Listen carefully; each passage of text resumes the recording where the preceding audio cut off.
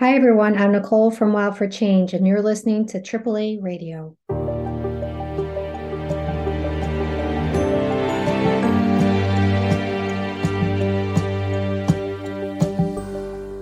Hi, everyone, and welcome to the Wild for Change podcast.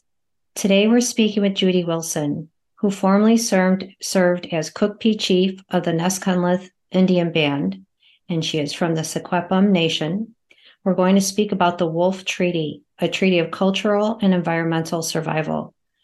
Judy has knowledge, experience, and an extensive background in First Nations land rights, human rights, children and family jurisdiction, emergency management, and supports a wide range of issues, including climate action, justice reform, environmental, and animal rights. Currently, she continues to work with several various Assembly of First Nations Chiefs committees at the national level, and current boards include the Global Indigenous Council and Rural British Columbia. Internationally, she was the lead on many national and provincial delegations to COP27 and United Nations forums in Geneva and New York. We're speaking about the wolf today because its continued survival is dependent on us. 2 million wolves cohabited North America with the native people before European colonization. Now it's estimated fewer than 6,000 wolves exist in the contiguous United States and only occupy 10% of its historic range. Wolves are a keystone species, and they are a vital and a necessary part of an ecosystem, but they're under attack and they are in need of federal protection. Thank you, Judy, for being here today and speaking to us about wolves and the Wolf Treaty. Yeah, thank you. Thank you for having me today. Yes, I'm very eager to speak with you about the wolves because they are in need of our help. And I wanted to bring light about the Wolf Treaty, bring awareness to it. So can you explain why the Wolf Treaty was created and when it was created? Yeah, the Wolf Treaty is one of the highest signed treaties amongst our tribal people. We have the Buffalo Treaty throughout North America. We also have the Grizzly Bear Treaty, which was signed by many, many nations. And after that, the Wolf Treaty came about because of the onslaught and the culling and the displacement of wolves from their habitat.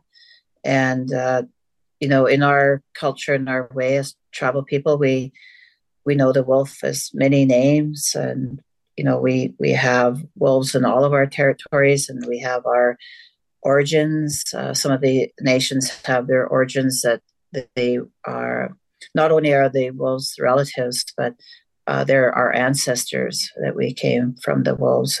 They are a keystone species, and we hold the wolf in high esteem because the wolf taught us so many things about hunting and about living in harmony and balance with our environment, and has guided and influenced us in many ways. Many of our people have wolves as our guide or our spiritual guidance. And, a lot of this is from really the beginning of time, because the wolf and the way they live and care for their families and their pack and their just each other, that gave us knowledge and understanding and our place in connection with Mother Earth and all of creation, really. So, that is important as a teacher and an ancestor of ours. So, it really brought a lot to our people on survival and how we would live in harmony with one another and Mother Earth, and be respectful to the wolf family.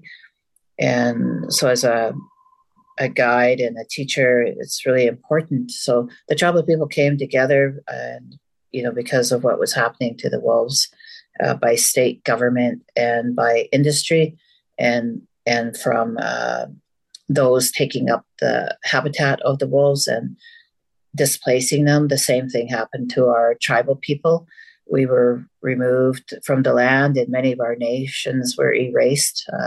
They were displaced, and the through the doctrine, the colonial doctrine of discovery, they were saying we couldn't own land under terra nullius, that the land was vacant. And clearly it wasn't. Our tribes existed here way before that. And same with the wolves. They were even here before people were here. So I think it's important that the tribal people came up with their own way, which is by treaty. And it's actually our own laws and our own ways of life. So it seemed very natural to come up with that intertribal treaty to create awareness about the wolves and to work together collectively and collaboratively amongst our nations. So part of it was the gray wolf, as you're aware, maybe some of your listeners are aware, that it's extinct in most of the states right now.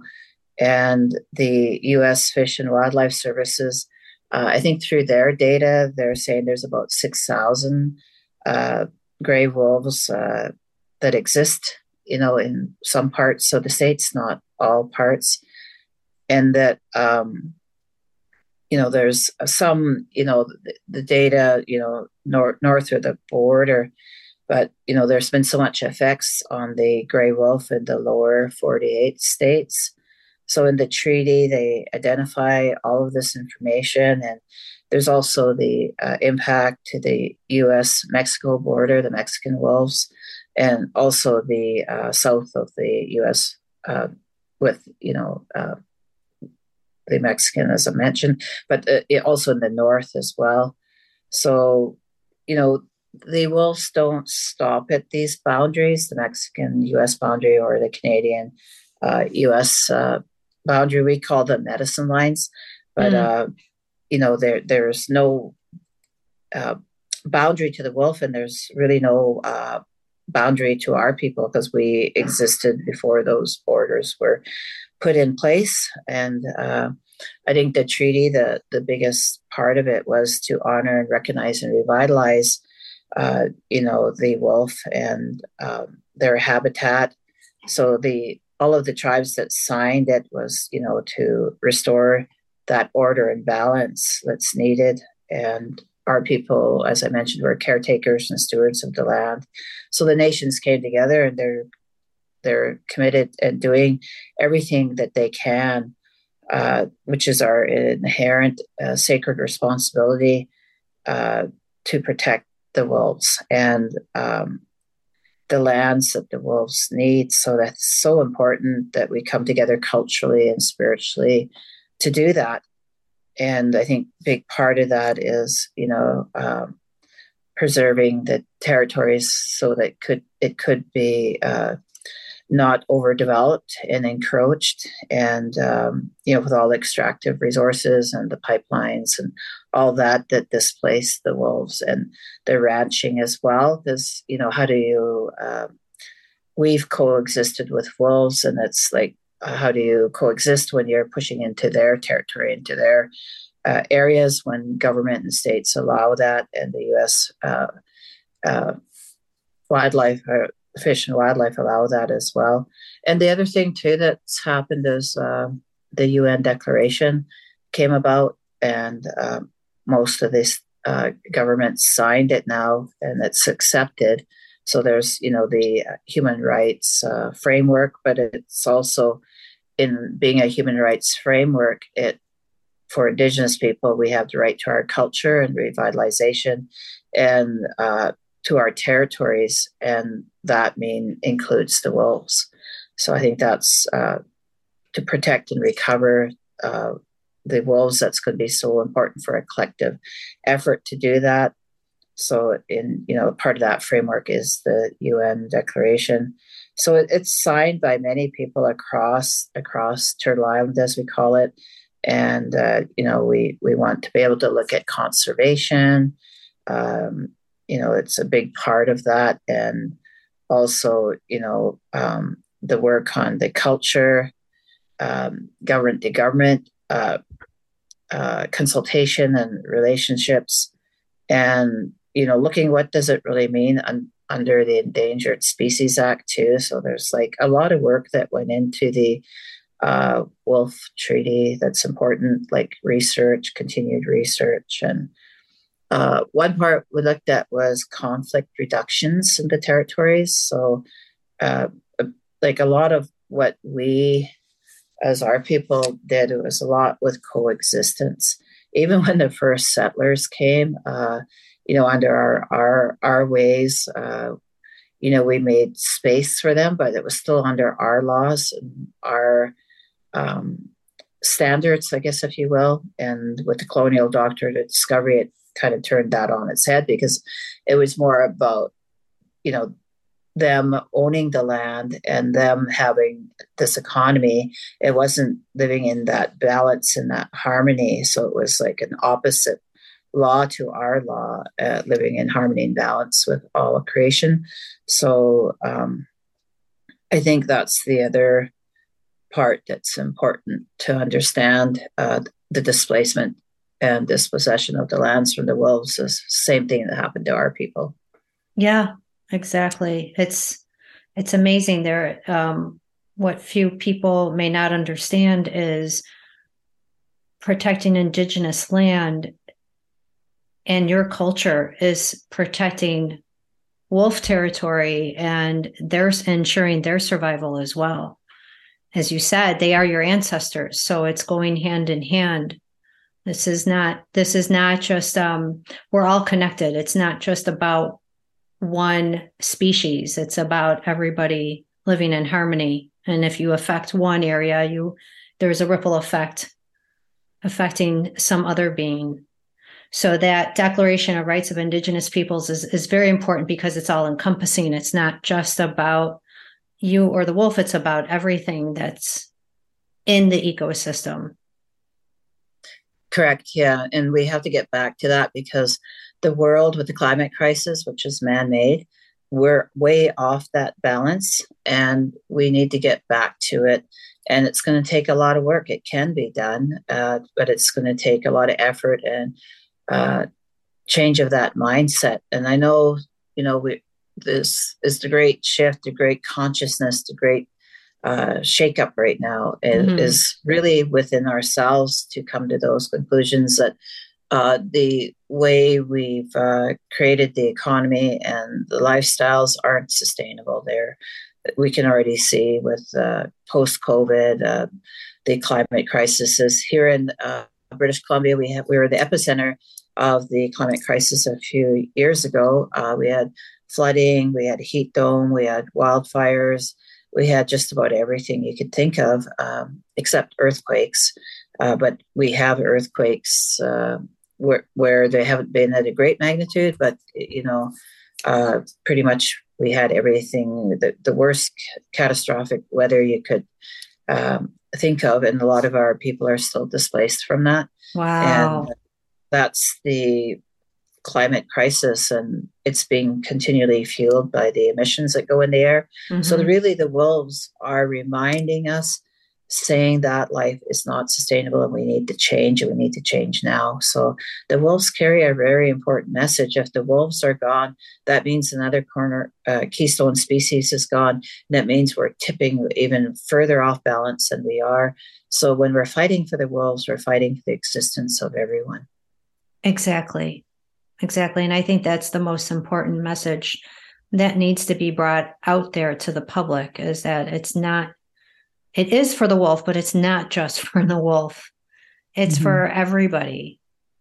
Because, and we were just discussing this before we started the podcast, is how much the wolf contributes to the ecosystem and what happened when they were reintroduced into Yellowstone is that trees that were not growing because the elk had overgrazed were growing again, and the water was cleaner, and the fish came back, and songbirds came back, and there's this ripple effect. But I think what human beings miss is that affects us too. It's not just somewhere miles away in a forest or a national park or in the mountains that this ecosystem could be thriving. That affects the whole planet. Yeah.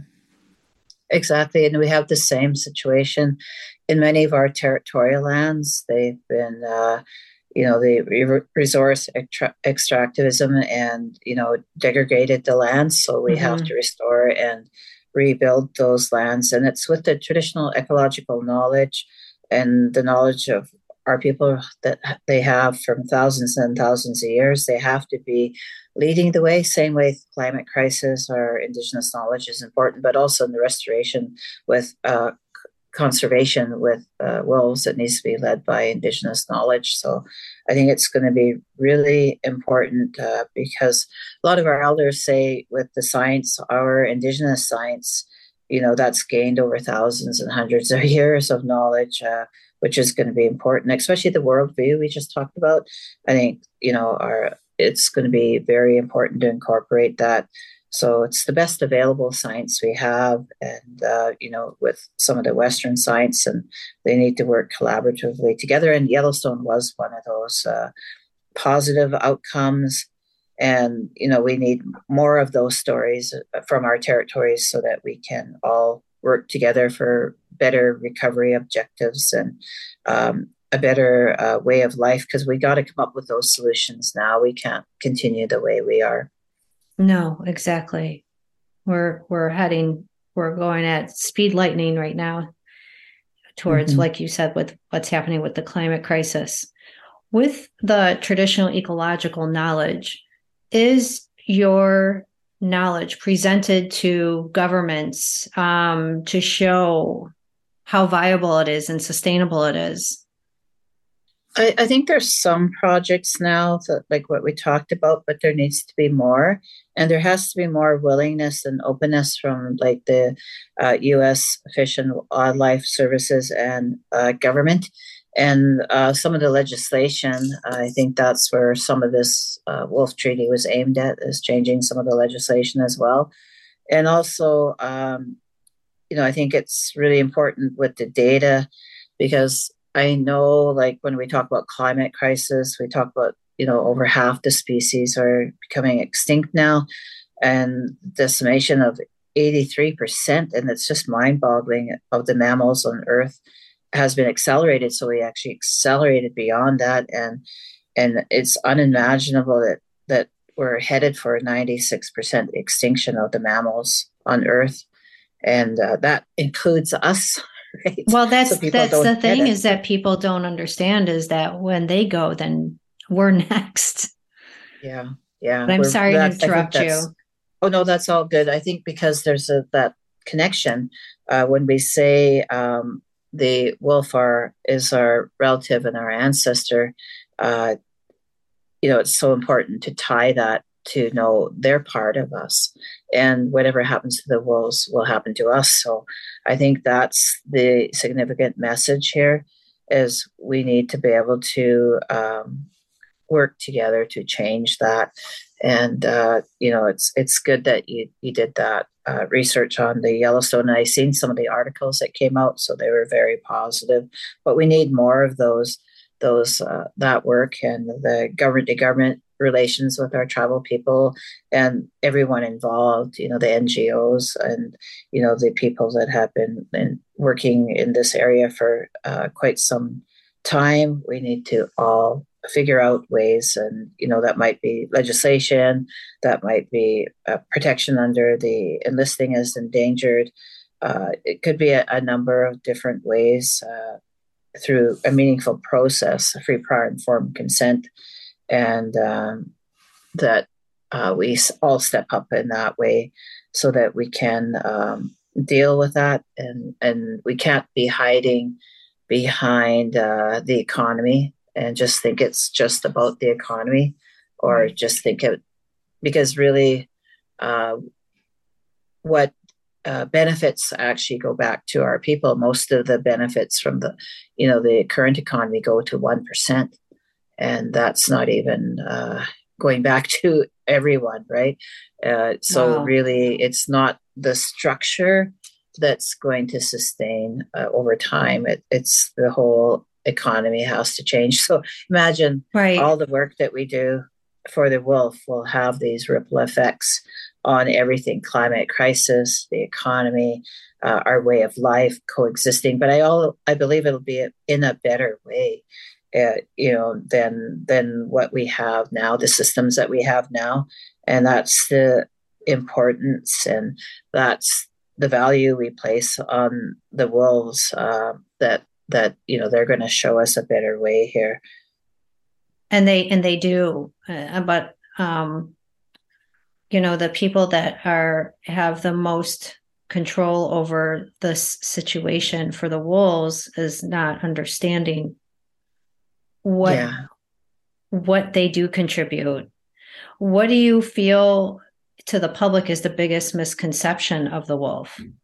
Oh, just the stories. The stories, they grow up on the big bad wolf, the Red Riding Hood type thing. It starts right there, but then that's not the stories we grew up with. We grew up how we originated, like that we had our ancestors came from the wolves. The stories we came up with is how they taught us to hunt, be respectful of the environment and Mother Earth and all of creation, and how to be strong but gentle, and how to care for their family, and how socially important it is to have those connections. So we learned a lot from the wolves, and that's the stories most of our tribal people grew up with, and so we respected and valued the wolf. But the other narrative, the colonial narrative, is you fear the wolf. You're scared of the wolf. The wolf will bite you. The wolf will eat you, type of thing. Which is not. They mostly avoid humans as much as they can, unless I guess they're provoked in a way. But that's the stereotypical image, and then the media, the films, and all of those things exploited it even further. So people grew up in fear of wolves. So, but once I think you connect with them and get to know them, they're truly amazing and just beautiful, and just have this amazing knowledge. And there's a lot of different wolf families, wolf nations from all the four hemispheres. So, and we could have a better economy with, ecotourism, photography, and educational tourism, and learning, and publishing, literacy. There's like so much that could come out of a wolf economy, if you will, than just culling and killing them. Yellowstone probably had a lot more people come to their parks because of that, right? And I agree. Yeah, I agree. Because at one time, ecotourism was bringing in as much as oil and gas. So that's our stats from here north of the border. So I always thought, why aren't we investing more in tourism than oil and gas then, right? Because the numbers were increasing. So I used to know an Indigenous fella that worked in tourism, so he would send me stats, and that was one of the stats I got on my phone one day.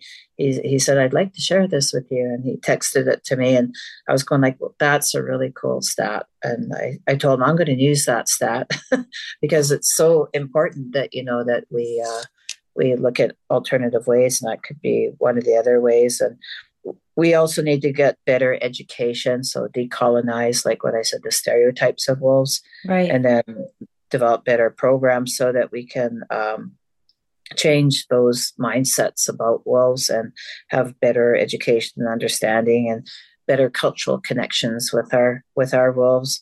And a lot of our people still hold the sacred ceremonial bundles, for protection of our wolves, and as guides and cultural, spiritual knowledge. So those are really important to us.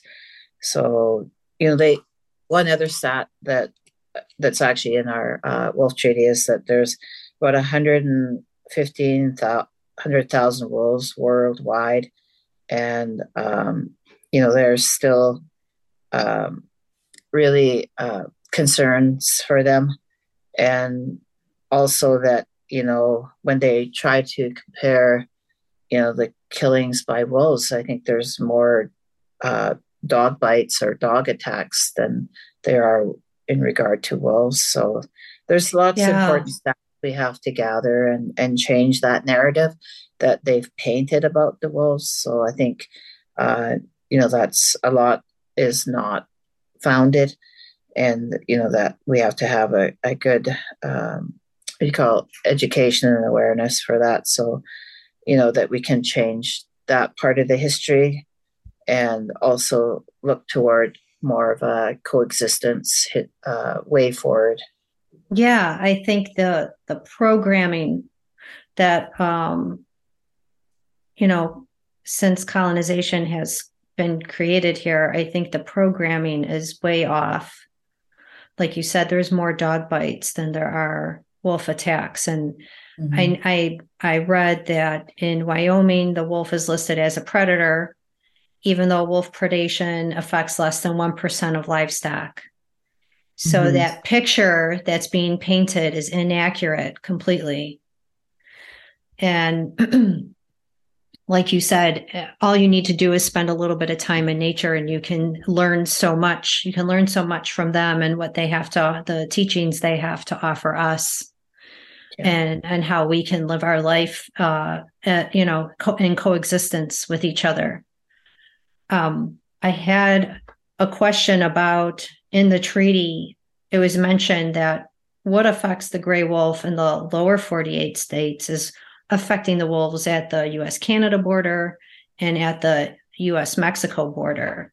So can you explain to us that cause and effect relationship? Well, a lot of it's the culling. So in the lower 48 states, 3 of those states, Wyoming, Idaho, and Montana, some 3,500 wolves have been killed since 2011. That's outdated data again, but it's probably more increased. So what happened is the removal of those state protections on wolves. So they're just opening up for the culling and the aerial killing. I think that's even really unbelievable. Yeah, because that's even without the trophy hunting and trapping that the packs, are being, opened up that way. And it's the same that's happening up here. The same kind of aerial killing is just totally beyond comprehension what happens to the wolves with that. There's not even a name for that because that's beyond being aggressive. It's murder. It's murder. I just can't imagine, a pack of wolves there, maybe even not, far away from even our any of the areas, towns or civilization, and a helicopter will come in and just, shoot them all and take out whole packs and stuff. I think this is atrocious. And so the removal of federal protections is one of the main things. And also, it's not done in consultation with our Indigenous people. And, those wolf management plans are just mostly motivated by political interests, not any of the scientific basis, most cases like that. So that in one of the studies, I think they concluded that the existing wolf populations in the Rocky Mountains, Great Lakes, and Southwest are below minimum. So they need viable sizes to revitalize to ensure that their survival. So the levels are dropping. That's the other part of it. And I think then that happens, the genetics are impacted because of the inbreeding and stuff like that. And so there's a lot to consider. And then plus wolves require large tracts of territory. So, there's a lot of knowledge that's needed to revitalize the wolves. But I think just by culling and removing them and murdering them isn't the answer. That's what happened to our people. Exactly. And our people survived. So we're working for the survival of the wolves now. What's so sad is, there's so much research done about the wolf. And, I've read in a study as well that when the wolves in Yellowstone, um, their stress hormones are elevated because they know they're being hunted. So could you imagine living your life every day trying to raise your pups and try to survive, but also know that you are being sought after? Yeah. You want to Yeah. be murdered. And so they have that intuition, they have that inclination that they know that they're not safe. Mm-hmm. And in that same study, it mentioned that the pack size has a lot to do with the health and the viability of the existence of the wolf. And the bigger the pack, the better. And I don't know if you would know this answer, but I'm curious as to what the wolf pack size was before colonization to now. They would have been managed because of, I guess, the leader.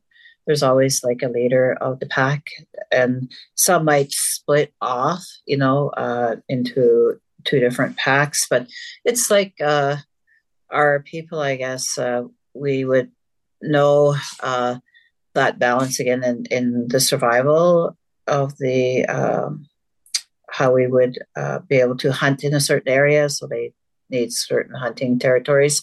So if it got too large, I imagine might branch off, because I Okay. don't see how it would continue, because they would sort of know how manageable that would be, Mm-hmm. right? So Mm-hmm. I think it. They were a society, like they are a society, just like our people are. So they would have and then they would have to probably find newer hunting ranges and stuff like that. So again, it would be managed that way naturally with our natural law. So I think Mm-hmm. that's important to understand. And then just the conflict reductions, I think our Indigenous knowledge could bring a lot to that awareness and how they could coexist better.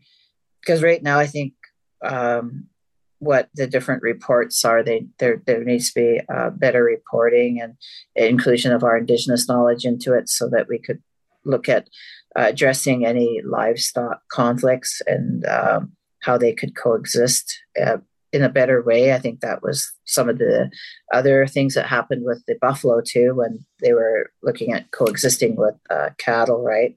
Yeah. And some areas, though, need to be like where they're closed off areas, because the state government keeps giving permits and licenses and all that to go into these sensitive areas. And there just needs to be probably research on some of those areas where maybe that they would set apart those lands and those areas. And then so that, that we know we shouldn't be putting cattle or houses or invading those sensitive habitat areas.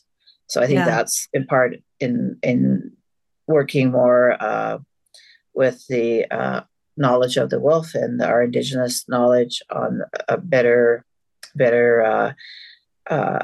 conflict reduction type programs, and where we could work together in a better way, so we can all exist. Right.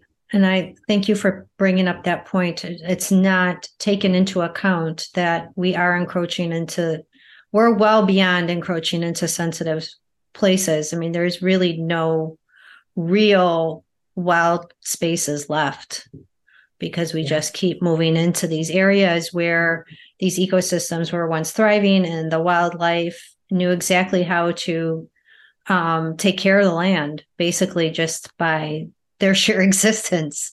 And Yeah. it's shameful that not any of this is taken into account.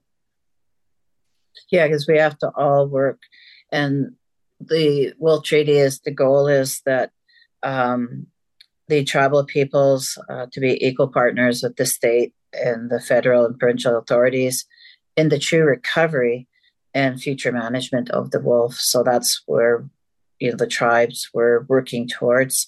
And the treaty could still be signed. It's still open for signature, and they can still sign the treaty to be a partner and supporter. for the intent and spirit and intent of the treaty. So I think that's wonderful that it's open like that, and to many of our First Nations in north of the border and south of the border, it's still circulating, and that your program picked up on that. That's really great. So more listeners could learn about it, but also additional tribes, if they're interested, could look at that, because when we do a lot of the work, it's all by ceremony. So we are looking at a 4-hemisphere ceremony to bring all the wolf nations together. So up here in the north of the Medicine Line, we have quite a few nations that their origins are from the wolves. So it's pretty interesting to hear the stories. And in our nation and the Secwepemc Nation, we have our stories of the wolf. One is the wolf and wolverine. They used to live together, and because they're both hunters, they learned from each other. But the area started getting depleted with animals, so Wolf decided to move to a bigger area, and he was a very successful hunter, and there became less beaver where the wolverine was, so he went to visit his brother, the wolf. But Wolf didn't share his food with him and kind of insulted him in a certain way. And so then Wolf's area became less, I guess, a lot of encroachment and stuff like that. And then he went to Wolverine, and Wolverine treated him the same. And so what it teaches us in our laws is we got to treat and respect each other, and share your food when people come into your lodge or your home.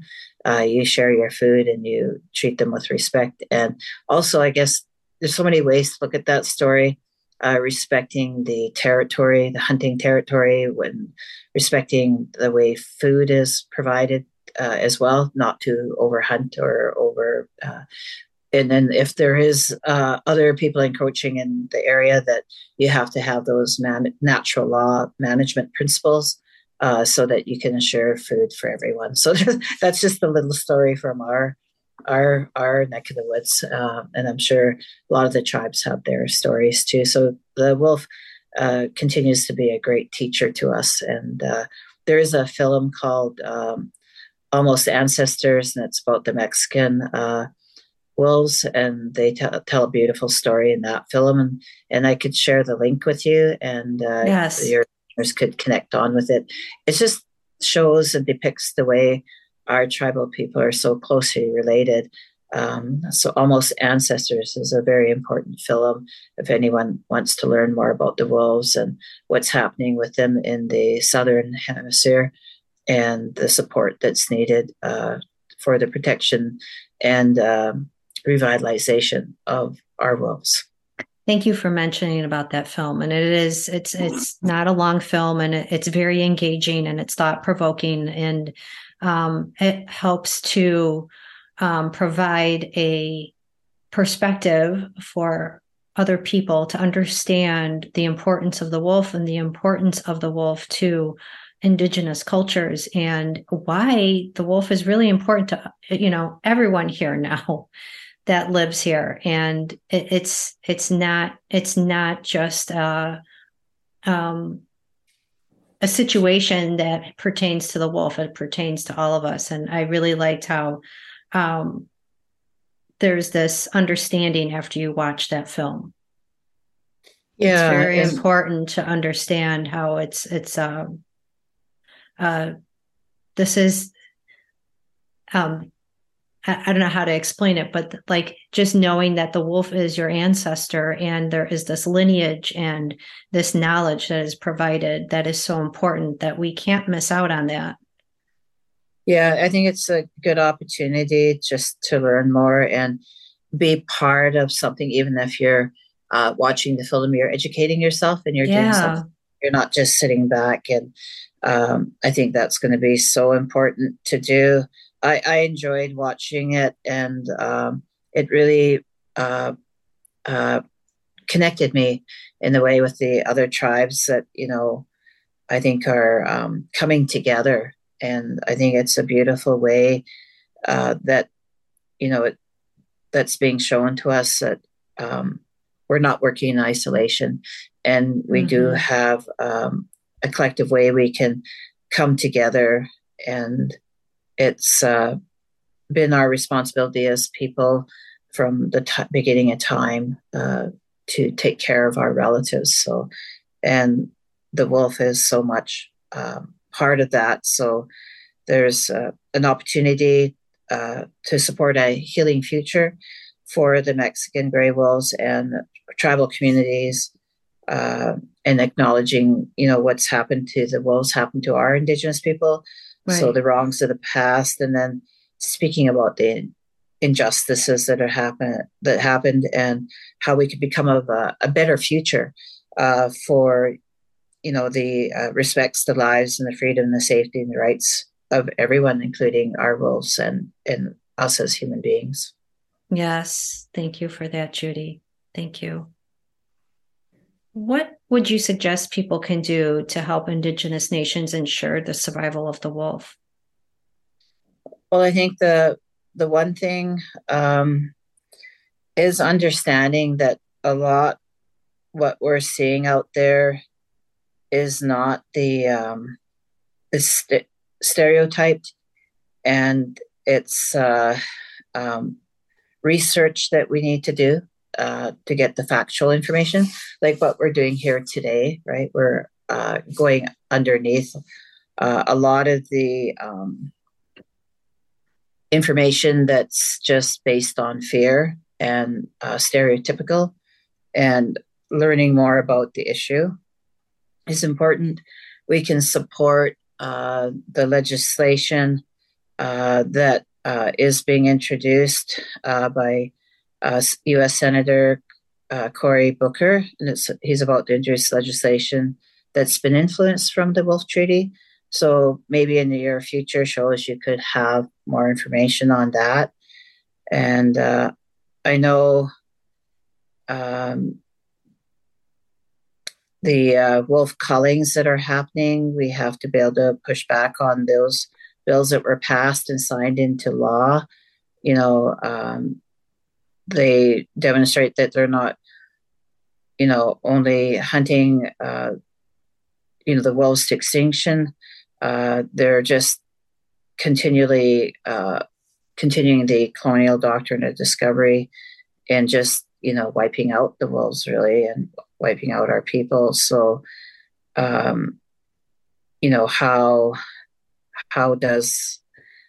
do we together work together, working on the legislation, protection, and, not accepting those changes that were made, because our wolves so many are being killed during that time. So the delisting was really critical. We need to, get the protections back, and also,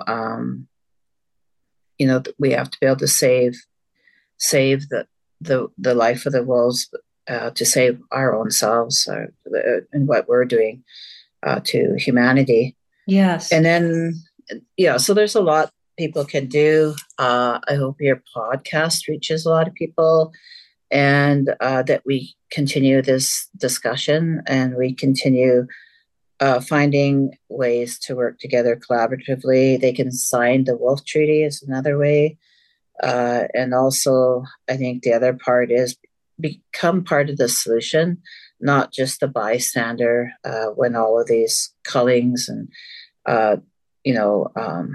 removal of the wolves happen. I think it's going to be really important, and be more involved. And then in work, as we talked about, bringing in the traditional ecological knowledge, I think that's important for that conflict reduction. I think we talked about that. Yeah, we did. And it's really going to be really important. And we must not let the state, provincial, and federal governments continue to define the issues as environmental or wildlife. I think that's another narrow view that they do.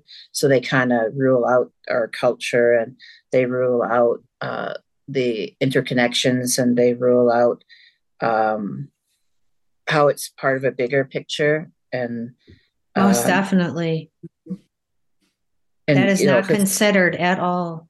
yeah, no, and, it's uh, also a social justice issue because what's happened to the wolves happened to our Indigenous people. So, they just try to narrow it so that they don't have to have accountability. So we have to push for that accountability. And, I think with our connection with the wolves, and so many people are becoming connected, like yourself, what you were saying, the wolf is like calling you. So the wolf spirit is calling you Mm-hmm. because the wolves need the help right now. So they're calling many nations right now of all different walks of life. I've seen people come forward and ask the same questions you ask. What can I do?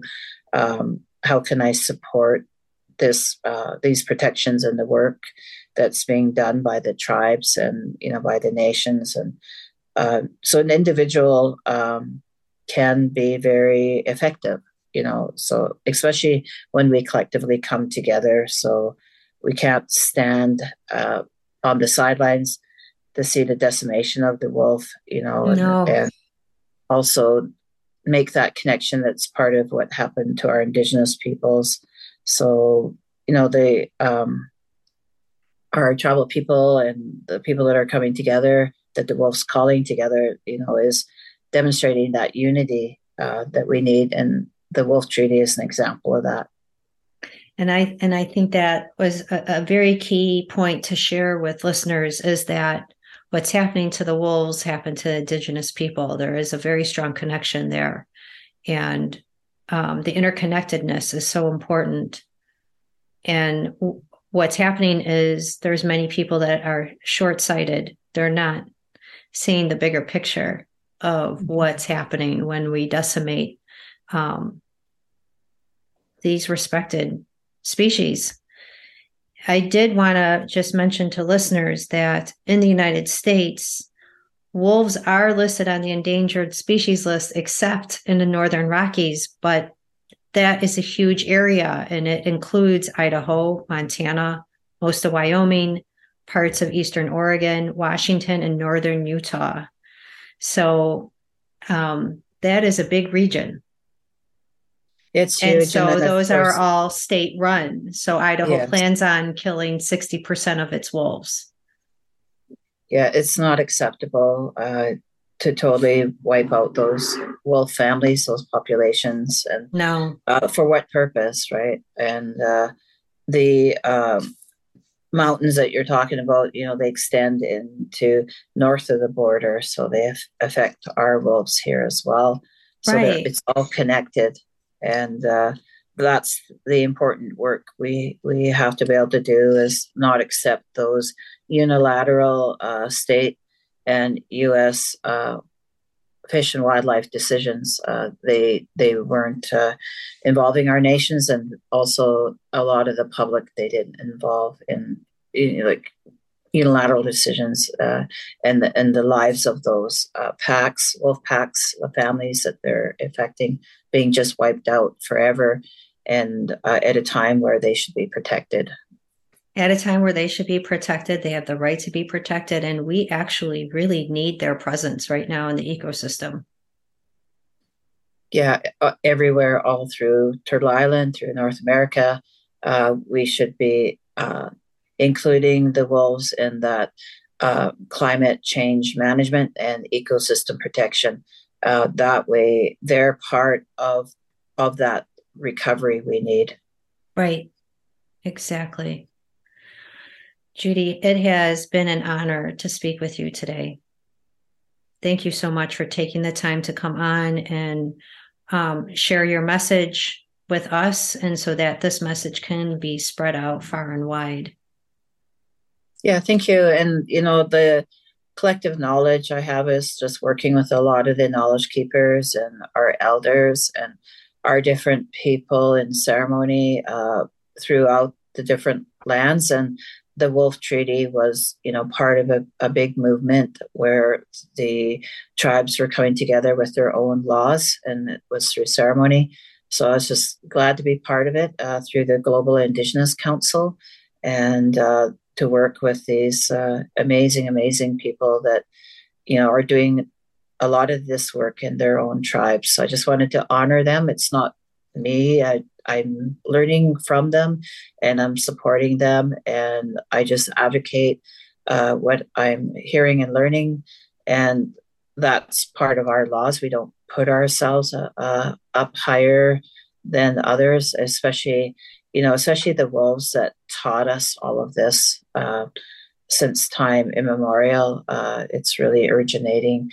A lot of the knowledge is originating and has originated from our wolves who are our ancestors. Thank you, Judy.